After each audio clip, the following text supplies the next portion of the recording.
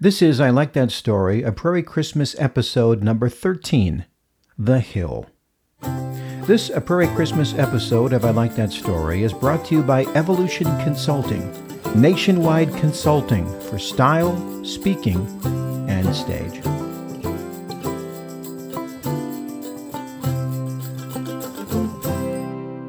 Most Christmas memories where I live involve snow, and snow often brings memories of toboggans, or saucers, or sleds. Ask any adult and they'll tell you about the hill. In some cases, it may really have been a hill. In the case of my father-in-law, it was a full 1.5 miles long, and the farm he grew up on was near the top.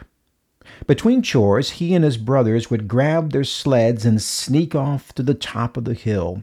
This was before the days of road salt, and on this country road there is very little winter traffic. So, if you had a good sled with sharp runners, and if you dragged your toe on the curves, you could go on a thrilling 3-minute ride and be back to the barn in 15 minutes before your dad found out.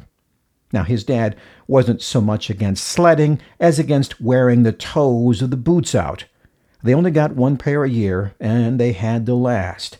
If a kid showed up with holes in the top of his boots, there could only be one reason. My dad grew up in a small town built on a hillside. Every winter, the city fathers would close down Main Street so kids could slide down the street. A sacrifice of convenience and commerce, all in the name of fun. On the prairies, hills were much harder to come by, but that didn't stop kids from improvising.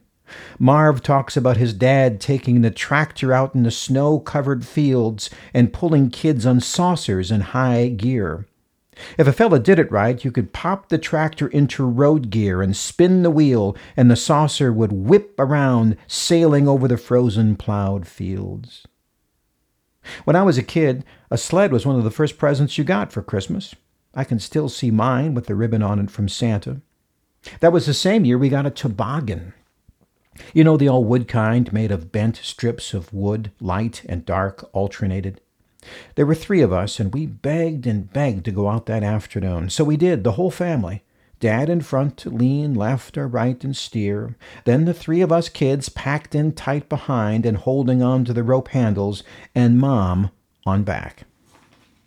We took our version of the hill, an average-type hill that seems huge in my memory.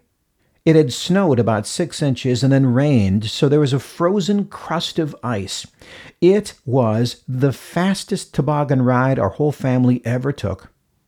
It was the only toboggan ride our family ever took. Dad got a face full of frozen snow and lost his glasses. Mom hit a bump hard and compressed her backbone about 3 inches.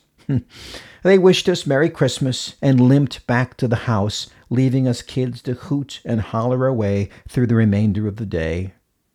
We felt sorry for them, being old and all. I did the math the other day and realized that on that particular Christmas, my parents were 36 years old. I saw the toboggan the other day in my folks' garage, surprised at how short it was. Couldn't be longer than 7 feet. It was hanging next to the other sleds.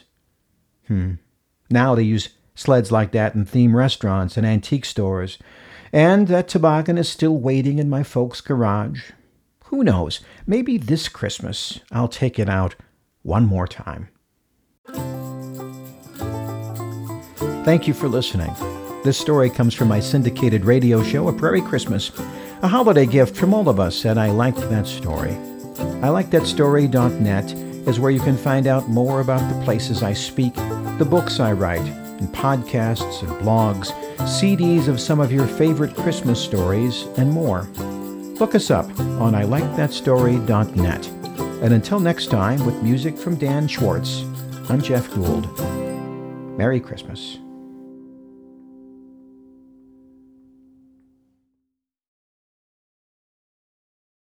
This podcast is a part of the C-Suite Radio Network. For more top business podcasts, visit c-suiteradio.com.